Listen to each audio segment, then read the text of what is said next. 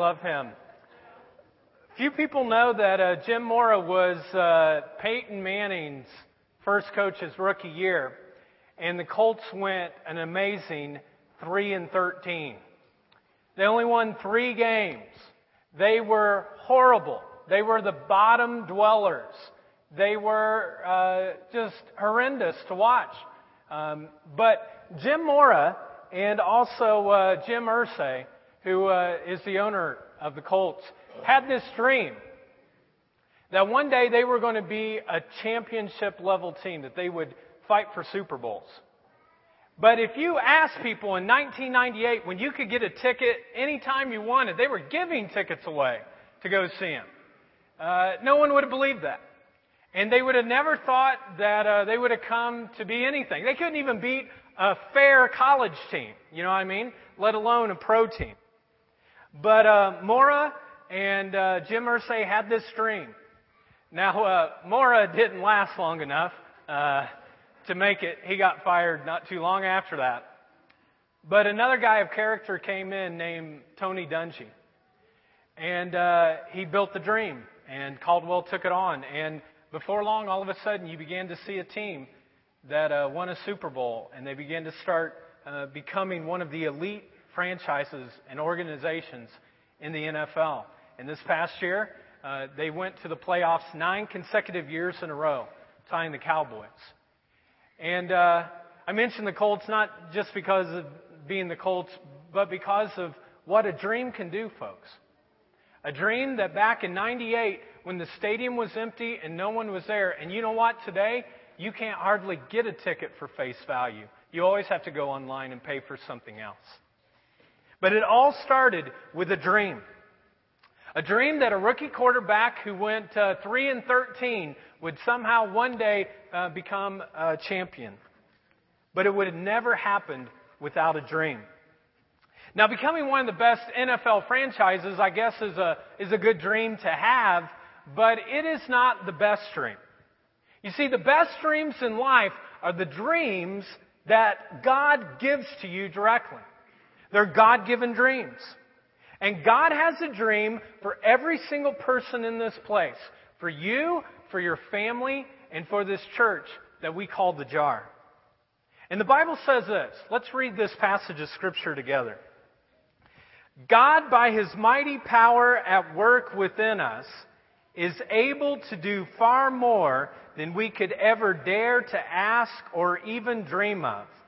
Infinitely beyond our highest prayers, desires, thoughts, or hopes. God is able to do, what's it say? Far more than you could ever imagine, that you could ever dare to think of, to ask, to ever even dream of. And as we enter into Jar 2.0, the reality is that the Jar has always been a dreaming church. A church that dreamed big dreams. And now we're getting ready to enter a new season as we enter into 2.0. Now, I'm a horrible person when it comes to computers. I know how to turn it on, and I know how to do this. Mikey! And then Mikey comes and he fixes my computer. He deals with all of that in our office. But I'm told that, with these computer software programs like Microsoft Word and others, that once they have one version, once it gets faster and quicker and more user-friendly, they change it. And so there were versions of like 1.0 and then 2.0 and 3.0. And in the same way, the Jar now is going into a new season, a new version from 1.0 to 2.0. And we're entering it, and we're expecting God to do some cool and amazing things, just like He's done in the past 6.5 years. Now, last week, I talked about Jar 1.0, the birth of the Jar, when the seed was initially planted. And in Jar 1.0, we had this dream that we wanted to become a church that breaks the mold. And I think there'll be a billboard that comes up here that we use. But we wanted to be that kind of church. That kid's a lot older now. But that's when we were one. And then we wanted to become a church that had some particular things that we focused in on. Here's one of them. We wanted to be a place where there was relaxing music. a relaxing atmosphere and cool music, a fun children's program, practical teaching, and real people. And we dreamed of a church that would be an accepting community that would love people into a relationship with Jesus and others. And we had this dream that the church would be about 225 people at the end of kind of this 7-year run. And last week we had 250 people here. Now, that was a 7-year vision, a dream. And the problem was that in year 5, we began to hit those numbers, but we just kind of stayed there for the last 18 months. And the reason is because the dream had already been met, but God was asking us to do something bigger and greater for Him and for His community. And so I realized that, and so this summer I spent a couple of days at a retreat center where I just tried to listen to God's voice and to hear what was the dream that He wanted for the jar. And so I fasted and I prayed for 30 hours. Got nothing. The only thing I got was a headache and a stomach that was growling all the time. And I was like in the 30th hour going, God, I love these people, but I'm not feeling well right now. You need to come through. And then in the next 6 hours, God really began to reveal to me and show to me part of the dream that He has for this church. And the first thing that I sensed Him prompting me was He said, your dream is too small. That was your dream, Chris, Jar 1.0. But now I'm going to give you my dream. And I'm going to stretch you and I'm going to stretch the church because time is short. And we need to be a church that is on the move. And over the next 6 hours, like I said, God began to reveal some things, and I started getting scared. Scared to death. I was like, are you serious? I can't do this. But I went ahead and I shared the dream with some people who are my mentors, who are more spiritually mature than me. And I shared it with some key leaders in the church, and they helped me discern. And all of a sudden, I really sensed that these were the things that God really was calling me to do. And folks, today I believe more than ever that God wants us to dream bigger and more than we've ever dreamed before. And the dream that I'm going to share with you right now is Jar 2.0. And here it is. It'll come on the screen.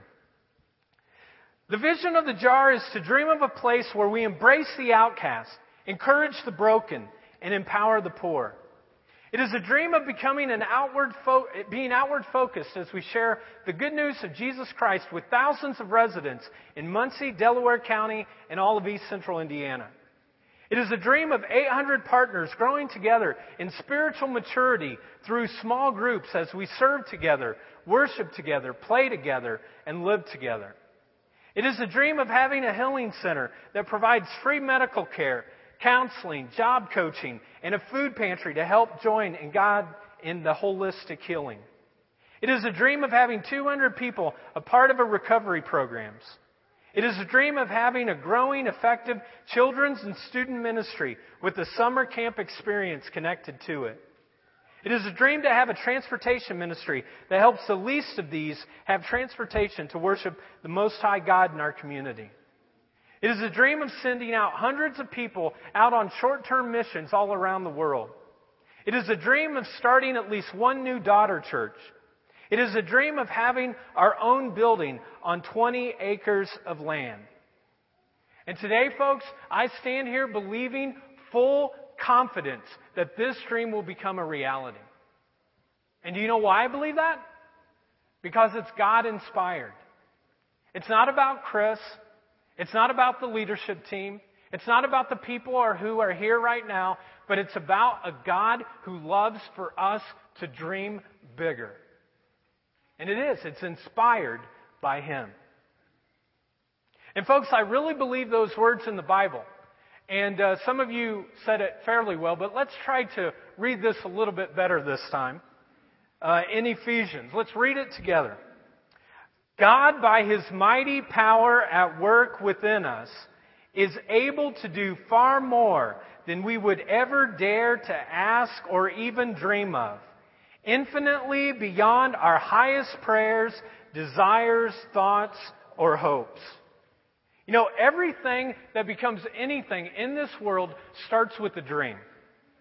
And if you're going to be a part of this church, and especially if you're going to be a leader in this church, you've got to be a dreamer. Someone who is willing to dream and believe in God for things that are greater than where your life is right now. Because this is a church that has been on the go, and we are going to go now. We always want to reach out to others. We're always open and willing to try new and different things so that people who are far from God can be loved and cared for. And most of all, the reason we do things is because we want to please God. The Bible says this, without faith, it is impossible to please God. Faith begins when we begin to stretch our imagination. Faith begins when we begin visualizing the invisible. Because we cannot accomplish the impossible until we begin to envision the invisible. Faith begins, folks, when you catch a dream, when you hold on to a vision. And that's what we're going to do.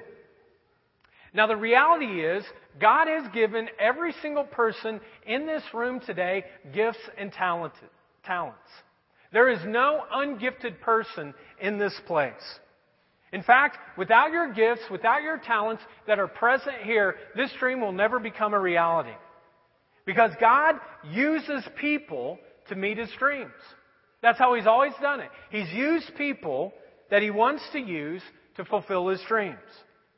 And I want you to know this, that the Jar 2.0 is not a me dream, okay? It's a we dream. If I tried to do this on my own, I would get nowhere because I'm not gifted or talented enough. Many of you are much more gifted and talented than I am in certain areas, and we will need those gifts and those talents. And God has brought you here to help fulfill His dream. Now, for the rest of the time, what I'm going to do is I'm going to kind of go through some steps that you can do in your own life of how you can dream bigger for your life, for your family, and for your church. And I'm going to break down kind of the different pieces of the dream. And when you leave today, you'll get a piece of paper that will have all of the dream kind of connected to it. I just knew that if I gave it to you right now, all of you would be like this. That ain't going to happen. Because you got to realize this too, folks. Whenever you dream something, you know what there are? There are dream busters. Kind of like your friends, your family, other people. They love to bust your dreams. And so, I didn't want you to bust my dreams today, okay? But I really want you to know that I believe this, and I think we're going to see it happen within my lifetime. Now, when I first started the jar, I had this dreaming process, just like I did when this Jar 2.0 came.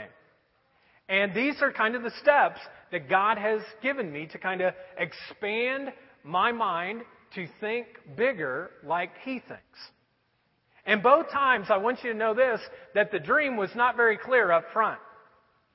I got kind of a Polaroid vision. Any of you have one of those Polaroid cameras before? You know, you take the picture, and then it slowly comes out, and then you look at it, and you're like, oh, God, that's horrible. And then pretty soon it gets a little bit clearer, and a little bit clearer, and then over time you finally see it. Well, that's the way dreams are, and that's the way vision is. I know very few people, because I'm not one of them, in which there is a direct hotline to God. Hey, God, give me your dream vision. And there it is. It doesn't happen that way. Most of the time, what happens is it takes a long period of time. And for me, it took months, both for, starting the church and now for Jar 2.0. But God wants us to live by faith. So sometimes you don't get it all on the Polaroid right at first. You have to wait until it decides to show you the picture. And so I want to go through some steps that help me in this process. The first step to having a kind of dreaming perspective is to open your mind to God. To open your mind to God. Now, in order to do this, folks, you have to be quiet. You've got to schedule time to be silent by yourself. And for some of us, especially me, being an introvert, or extrovert. Some of you are like, introvert? Yeah, right. My wife is. But it's really difficult for me. And God often can't give us a dream because we won't shut up. We just are constantly on the go. And we've got to step back and just listen. The Bible says this, it is the Lord who gives wisdom. Folks, wisdom does not come from yourself. And wisdom does not come from a self-help book. Although you might read it front to cover and get some wise things. Wisdom, true wisdom, only comes from God. You get it when you're quiet. Psalm 46 says this, be still and know that I am God. You see, there's something about knowing God and being still that you can't really know God unless you're still. Because in the still moments, that's when God speaks the loudest. Have you ever noticed that before? When you're still, that's when you sense God being present, being near you in the midst of that. Now, do people ever hear God wrong? Absolutely. People have heard God wrong many times and have done horrible things. And often it's because people have this kind of thing. They come to God and they say, God, I have this dream. I have this goal. I want you to bless it. That's a wrong way to ever do it. You begin by saying, God, what's your dream? What's your dream for my life? So instead of saying, God, bless what I'm doing, we need to be able to say, Lord, help me to do what you're blessing. Whatever it is that you're blessing, I want to be a part of that. What you're doing, God, I want to join you in that. Because this is the truth. God has not promised to bless everything and whatever you do. Now, the question that you want to ask in this step is this. What is God's will? If you're dreaming for your life, for your family, you want to ask, what's your will for our family? When I sat down 7 to 8 years ago, before I knew anyone in this room except my wife, I asked that question. I said, God, what's your will for my life? What's your will for what you want me to do? And I sensed He wanted me to start a church. And over a 3-month process, God finally just simply kind of impressed this upon me. He said, Chris, I want you to start the church in Muncie and never question it again. Now, you know where I wanted to plant it? In a large urban area. In fact, I went to Phoenix, Arizona. I went to talk to people who were thinking about starting a church in Northern California. I went down to Louisville and fasted and prayed for a long period of time. And went to Indianapolis. Because if you want to have a mega church, which was what my dream was, that you need to go to those places where there's large population. But God was very clear on this. Plant the church, Chris, in Muncie. And that's all I had. I had no idea what the church would look like, who would come, who wouldn't come, what the vision would be. I had no idea except to start it here. Now, 2010 was a difficult year for me personally. It almost felt like there was a storm I was going through. In 2009, I was going into the storm. 2010, I was in the storm. And as this year comes, I'm out of the storm, and I'm looking towards what God's doing next. But there was a lot of transition in staff. There was a lot of transition just in my life. Loved ones on my parents' side and my wife's parents' side had died, and we had dealt with a lot of grief. And I'm in the midst of this entire storm, and I'm just like, God, what's going on? And it was in April. Actually, it was April Fool's Day. And all of a sudden, I was like, it's April Fool's. I know, God, I'm a fool. Believe me, I'm a fool. You ever feel like that before? And I remembered this passage of Scripture. It'll come up on the board. We are fools for Christ. We are weak, but you are strong. And it just hit me. For about 18 months, I'd been playing the fool. I'd not been foolish for Christ. I'd just been foolish. thinking that the church was about me, thinking that it was all about numbers and how we could grow and do this and do the other thing. And I had a foolish will. But I hadn't really sought God's will.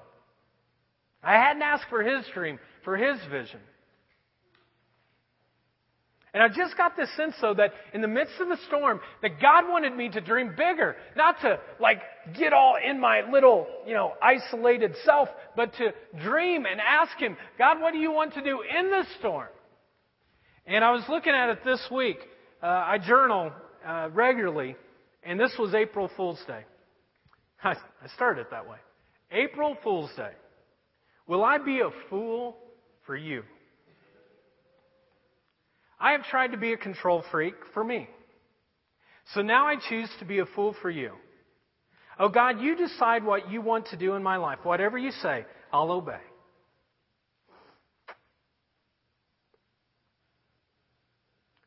Show me more of your will and your way. I give to you the jar. It's your church. You do what you want. I will watch. You put it together. But increase my faith, God, to believe you even if I don't see it. You lead, and I will follow. And all of a sudden, the dream started coming. And Jar 2.0 kind of came, and here's the first part of it. The vision of the jar is to dream of a place where we embrace the outcast, encourage the broken, and empower the poor. It is a dream of being outward focused as we share the good news of Jesus Christ with thousands of residents in Muncie, Delaware County, and all of East Central Indiana. Now, in many ways, folks, the Jar 1.0 is just, 2.0 is just a continuation of that. In many ways, this part of the dream we've already been doing. I give you a hand. You're doing good. We are reaching out. We're showing God's love to people that we can, to let people know that this is a place where they belong, that they're loved, that they're cared for. We're doing that, and we'll continue to do that.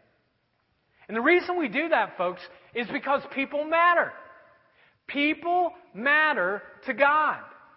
And because people matter to God, they have to matter to us.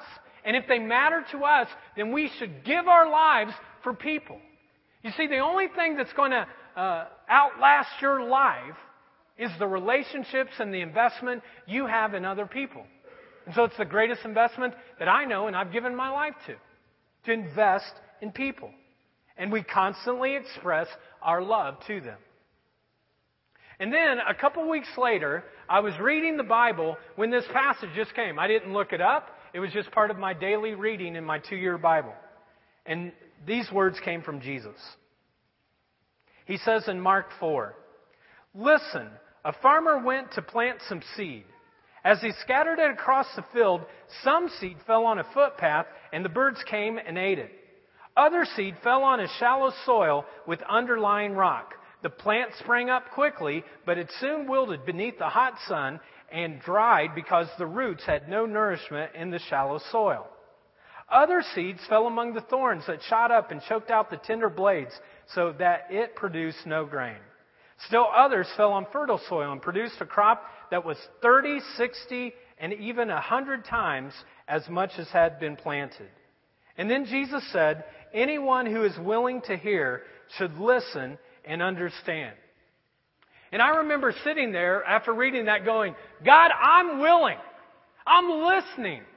Tell me, how can I understand this passage? And then the scripture goes on.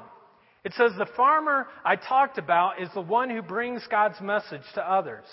The seed that fell on the hard path represents those who hear the message, but then Satan comes at once and takes it from them. The rocky soil represents those who hear the message and receive it with joy. But like the young plant in such soil, their roots don't go very deep. At first they get along fine, but they wilt as soon as they have problems or are persecuted because they believe the word. The thorny ground represents those who hear and accept the good news.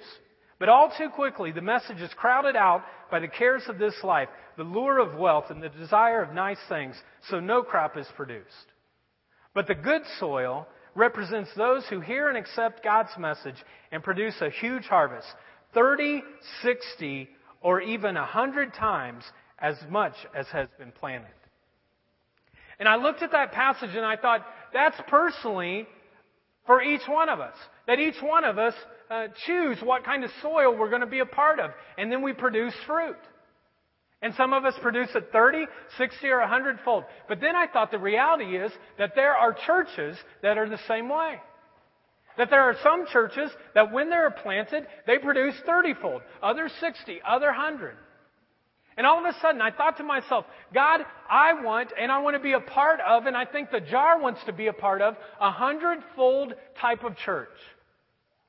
You see, we started the jar with 6 adults and 2 kids. 8 people altogether. And so if you were a 30-fold church, if that's the the seed that's planted, then you'd be a church of 240. And that's kind of where we're at right now. Like I said, we had 250 people last week. If you're a 60-fold church, then you'd be a church of about 480. But if you were a 100-fold church, if you used everything that God gave to be able to reach people for Christ, and you started with 8, at the end of whenever that was, it would be a church of around 800. Now, when God started revealing this to me, I was freaking out. I mean, this is the largest church right now, where we're at right now, that I've ever been a part of. And I was like, God, I can't even hardly do this, let alone a church, that's that size. I mean, I can't do it, God. And God has a way of humbling us, and He kind of sensed the Spirit saying, you're right. You can't. You're not gifted enough to do that, Chris. But since that day, I believed the dream. Like I said last week, I'm never going to be a mega church pastor. But I want to fulfill the dream that God has given to me. And I don't just want to be 30 or 60 at the end of my life, but I want to give everything so that it would be 100-fold kind of seed that was planted. So the dream reads this way. It is a dream of 800 partners growing together in spiritual maturity through small groups. The only way that we're going to get there, folks, is if people choose to be in small groups. Because the way you grow is getting connected into a small group. If you're not in a small group right now, before you leave today, you should go back to the connections table and say, I want to be a part of a small group. It's the way that you grow. And we serve together, and we worship together, and we play together, and we live together. That you can actually have fun in church. That you can enjoy, that you can smile. Look at the person beside you, smile. Some of you look real serious right now,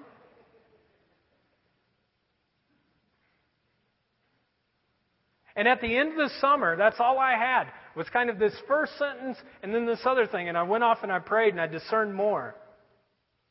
And I sought some advice. And that's the second thing you have to do if you're going to dream bigger. You start asking advice. You start asking advice. The Bible says this, the more advice you get, the more likely you are to win. And in Proverbs 20:18 it says, get good advice and you will succeed. This is what I've learned in life. It's wise to learn from your experience. But you know what's even wiser? Learning from other people's experience, right? And that's the truth. Because, frankly, I don't have time to make all the mistakes myself in life. If I have to learn everything by trial and error, folks, I'll never get anything done. I've got to be wiser and to learn from the mistakes of other people so that I don't mess up in those ways. And so often when I get around somebody who is doing things that I want to do in my life, that I want to get better at, I begin by asking them questions like this. What things have worked out best for you? What failed? What was the greatest failure in your ministry? What would you do differently? What can I learn from you? What would you say? Don't do this. It's a dead end. And you learn from those kind of things as you seek God and you ask for advice from other people. The Bible says this, the intelligent man is always open to new ideas. In fact, he looks for them. And so the question you want to ask here is, who else could help? Who else could help? If you have a dream for your family, who else can help you in the midst of that? Many times in my life, I come to a crossroad. I'm sure you do too. And I have two choices to make. Either I can go off and do things on my own, or I can ask for help. Now, when it comes to my marriage, most of the time I go off and do things my own way. I'm sure you're like that too. Folks, to fulfill your dream, you're going to have to humble yourself and ask other people. You got to be teachable, moldable. Because the best leaders are learners. I mean, I realize that JAR 2.0 will never happen if I try to do it myself. Again, folks, this is not a me dream. This is a we dream.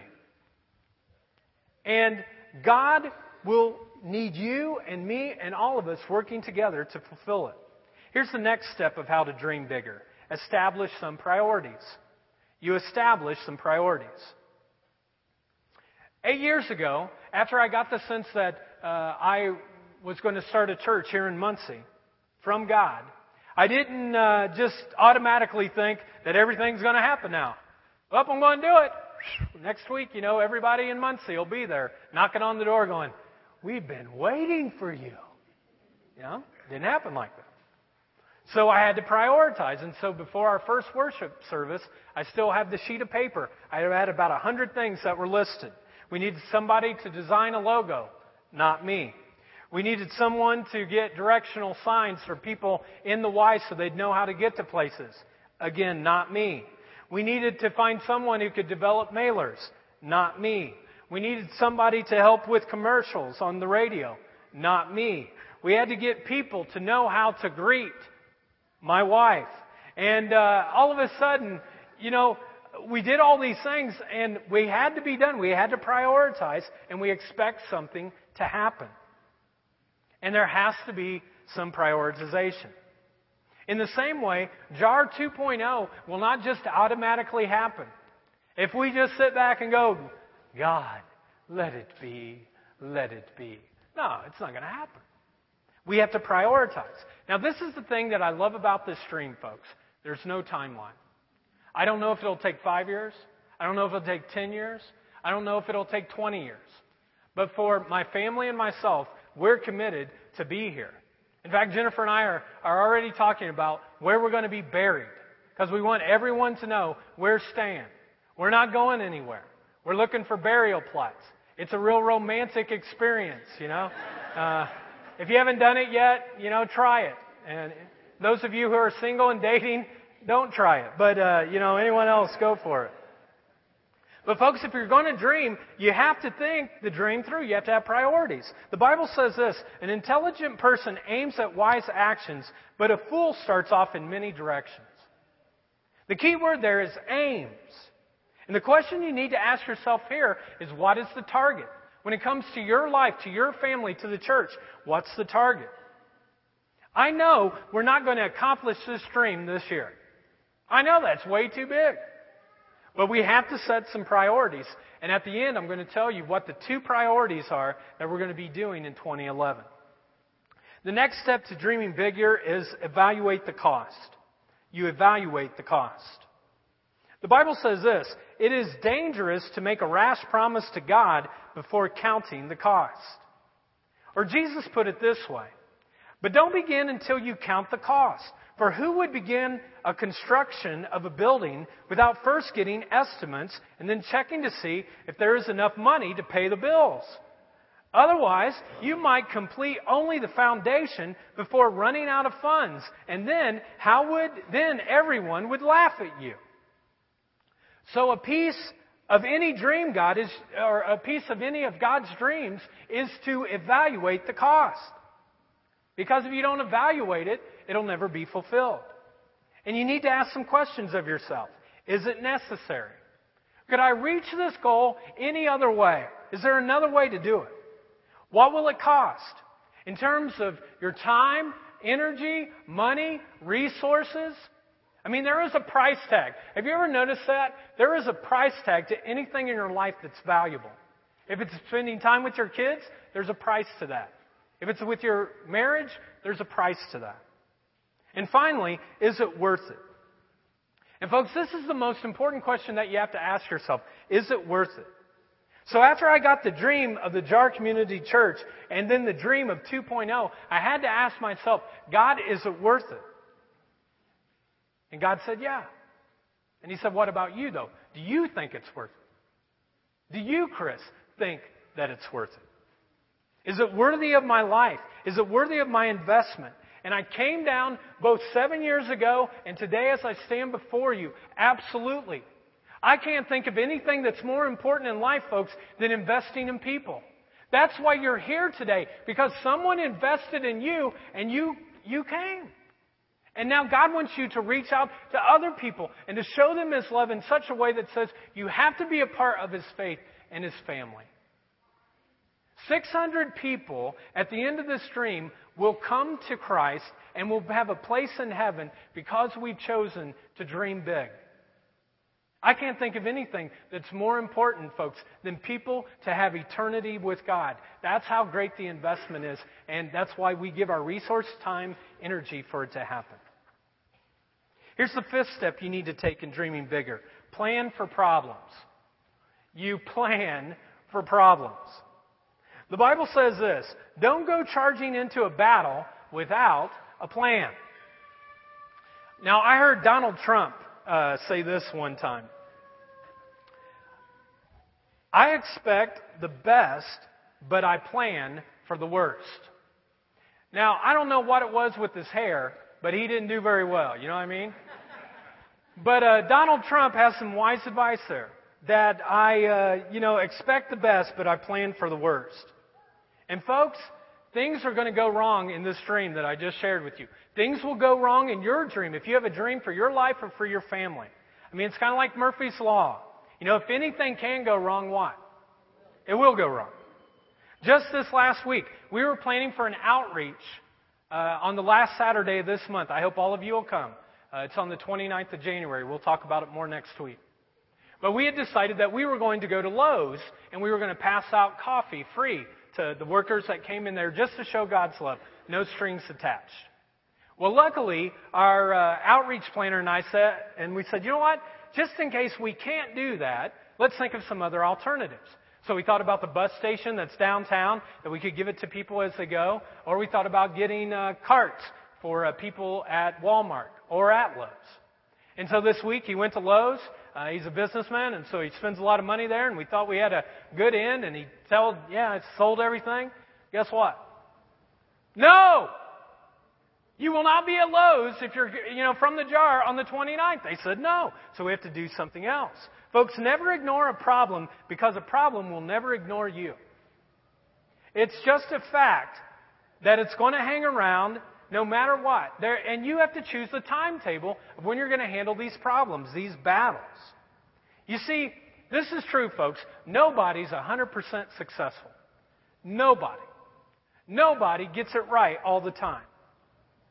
If you think you're going to be 100% successful in your dream or in the dream of the jar, you're just setting yourself up for a big disappointment because you'll fall. I just want you to know this. In JAR 1.0, guess what? There were more things that failed than succeeded. More things that we tried that did not work whatsoever than that actually worked. And we realized, though, that this was a reality to me, and I hope it is for some of you. We realized that just because you fail at something, you're not a failure. You see the difference?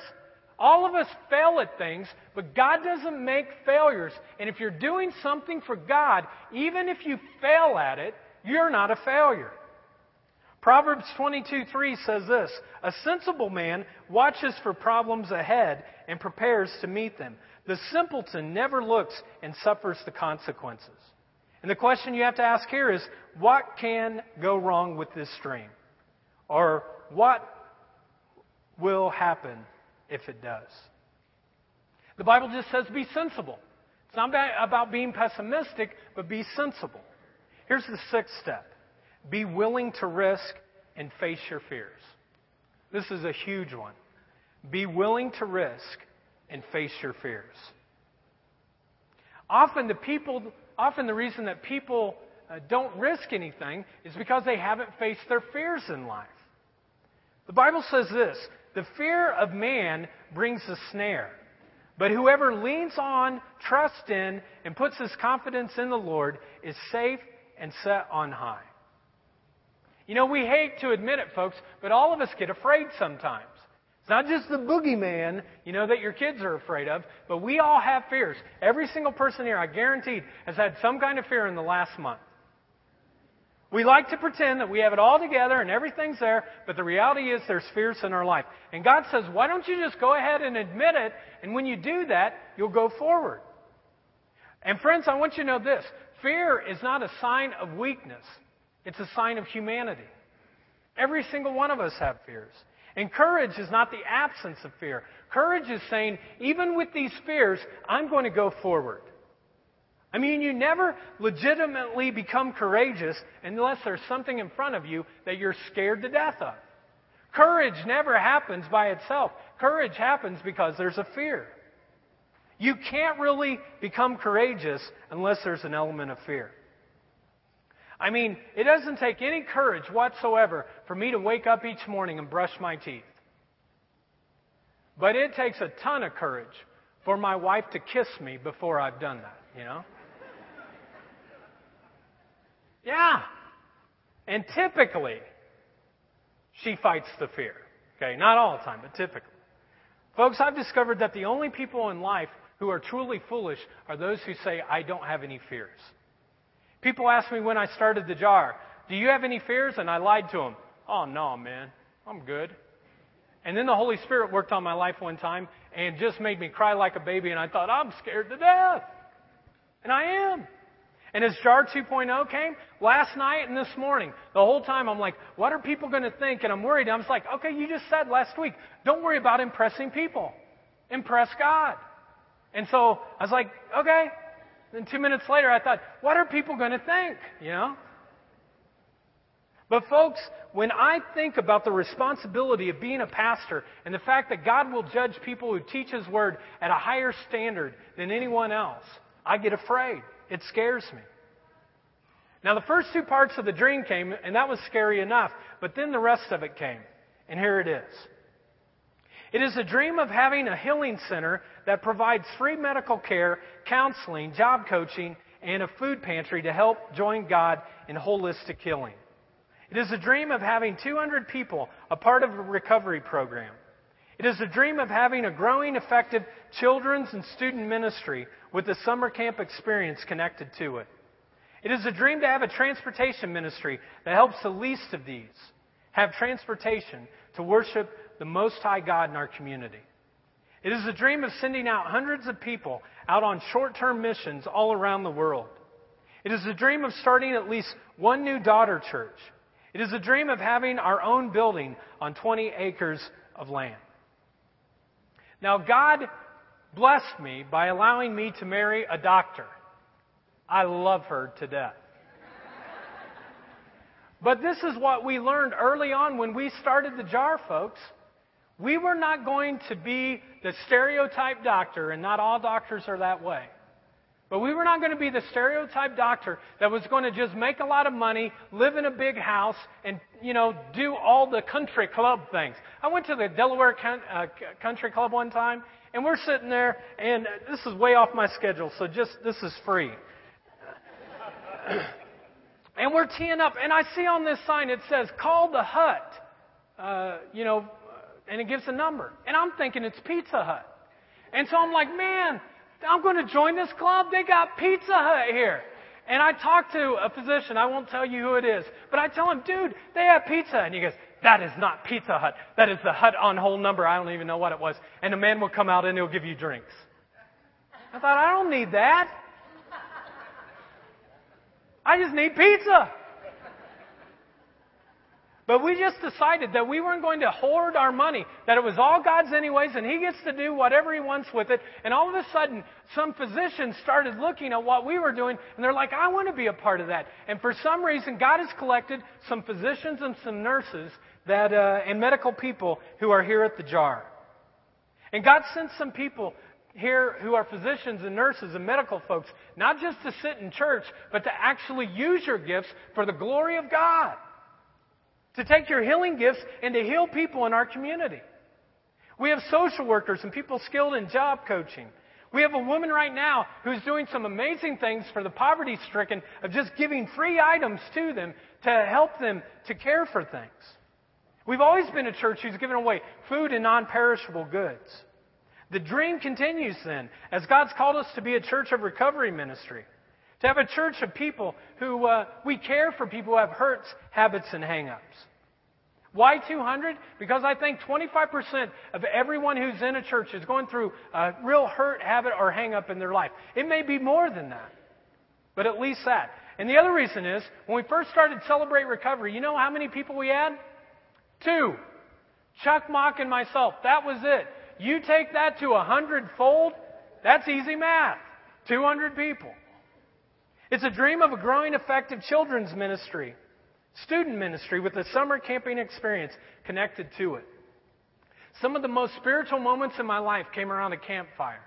I don't know how to start a campfire, but some of the most spiritual moments in my life came, and I want our kids to have that same experience where they can go and they can grow closer to God.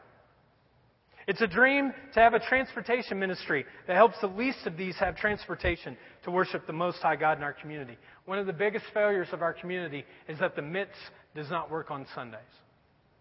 And so people who are poverty-stricken, they can't go anywhere because they don't have transportation. It's a dream of sending out hundreds of people out on short-term missions all around the world. It said, make disciples of all the world. It's wonderful that we're in Mexico and Appalachia, and those things are going great. But God has millions and millions of His kids who are dying of AIDS. Even as we speak right now, people are dying of AIDS. And I can't be a part of a church anymore that will just sit back and allow people to die without doing something. And we have someone who has passion in that area, and I'm looking forward to how we're going to dovetail that in there. It's a dream of at least starting one new daughter church. The way that churches grow, folks, is when we start more churches that meet more people's needs. It's the greatest growth effect that there is. And finally, it's a dream of having our own building on 20 acres of land. Now, I heard some people in rumbling this week, I heard the dream's going to be, you're going to tell us that we bought a church. Your dream got busted, folks. This is the church. We are the church. If there's anything that I want you to learn from me, it's that the church is not about the building. A building's important, and one day we'll have a building. But it's going to be a journey before we get to 20 acres of land. We might be in a totally different building than this one. There's no way that it would grow and, for us to stay in the white. We can't do it. But it's going to be a journey. But it's reasonable to think that 20 acres would be able to have a healing center and some of the ministries that we want and that God wants most of all. Folks, if we're going to dream, we must be willing to risk. The Bible says this, reverence for the Lord gives confidence and security. That's the whole secret right there. You know that the dream is from God when it gives you confidence, when you're secure in it. Here's the last thing. Do it now. Do it now. The last step of ever dreaming big is you have to do it now. The Bible says this, commit to the Lord whatever you do, and your plans will succeed.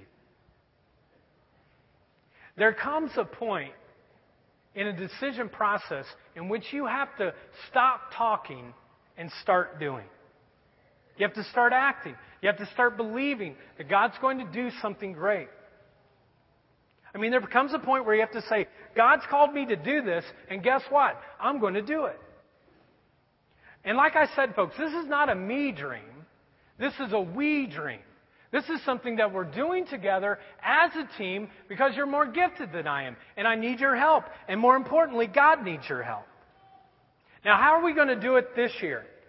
Here's the goals for 2011. The leadership team did a great job of helping me to condense everything down to 2 things that we're going to do with objectives underneath it.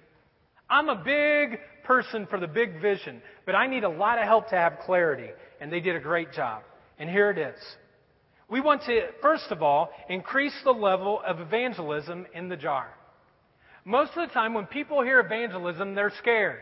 They're thinking, you need Jesus or you're going to hell. I love you. You know?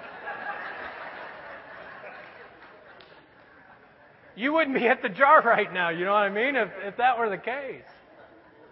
No, it's about showing and sharing God's love to other people. The slogan goes like this: find the person and show God's love. And here's our objectives. So you can write that in. Find the person, show God's love. Here they are. Invite everyone in the church right now to be a part of the 111. Collect the cards and remind folks monthly to pray for their one person. Develop an avenue for people to share when their person has come to Christ, been baptized. 25 people in 2011 to accept Jesus Christ as Lord. Be baptized and connected to a small group. Be a part of a small group. 20% increase in Sunday morning attendance.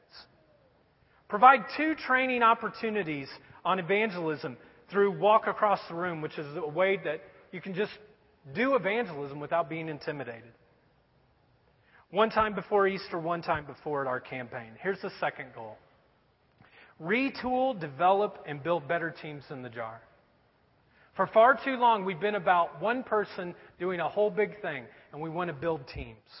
Retool, develop, and build better teams in the jar. And here's the slogan: work together, build the dream. We want to work together to build the dream. And here's the objectives. Create a list of gifted people in the church who are good team builders to help build teams. Develop all the teams to have at least 3 people per team.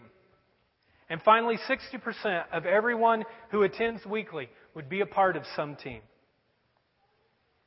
Now, we're going to close with a song and a little thing that I have here. I thank you for staying longer, but when you dream, sometimes it goes longer. I'd like you to pull out this card right now. It says 111 on the front of it. It was in your program.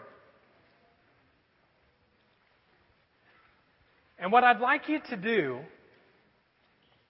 is we're going to give you a moment here in just a second to pray and ask God to reveal to you one person who's disconnected from God or the church and to write their name down. And this is how I know. God doesn't always work on our time schedule. So if you don't have a name, don't put Fred just to get, that. But you put your first and your last name and the person you're praying for. And then on the back, we'll give you an opportunity to just kind of pray. And what we'd like you to do, there's some boards that are right over here. Don't put their full name. Just put their first name. But there's some markers there. You can write their name up there. And what we're going to do is we're going to start praying for those people. See, this is the reality, folks. That some of you are here today because somebody took one of these cards a year ago, 2 years ago, 3 years ago, and they prayed for you. I was just thinking of a family that I had the opportunity to do that. I walked across Subway parking lot, and I met a girl named Rachel. And she started giving her life to Christ and got connected to this church. She was one person on the card. She began to start talking to a girl, Caitlin, that she worked with, and Caitlin started coming. And Caitlin talked to her brother, Jeremy, and Jeremy started coming. And Jeremy talked to Wes, and he started coming. And all of a sudden, folks, there's a link in the chain that changes life for eternity. And it's not about me, but it's about the power of prayer. Nothing moves mountains more than prayer. And I have no idea what's going on in your life today, but there's someone in your life that you know who is going through some stuff. They're disconnected. They're hurting from God, and you can pray for them. And so I'd like you to just kind of write that down. We're going to pray here for a second, and then you can put their names right there, and we'll be praying for them. And the band will kind of lead us in a song at the end if you want to come back, and we'll praise God and thank Him that we would follow Him. Everybody got it? Got it? Got it. Okay, let's pray. Well, Father, we thank you so much for this day. And God, we ask that you would help us to understand and to fulfill the dream that you've given to us. Help us to use these steps that we've been given today to seek the person that you desire for us to pray for. We want to attempt great things for you, and we expect great things from you. Now, Holy Spirit, I just ask that you would guide and direct our time. And God, we ask that this dream would be one in which is all about you and not us. But it is about people's lives. And so we ask, Holy Spirit, that you would just come and that we pledge, God, to follow you, whatever it is, and that lives would be changed because we prayed for them this day. We pray this in your name. Amen. Where you go, I'll go. Where you stay, I'll stay. When you move, I'll move. I will follow.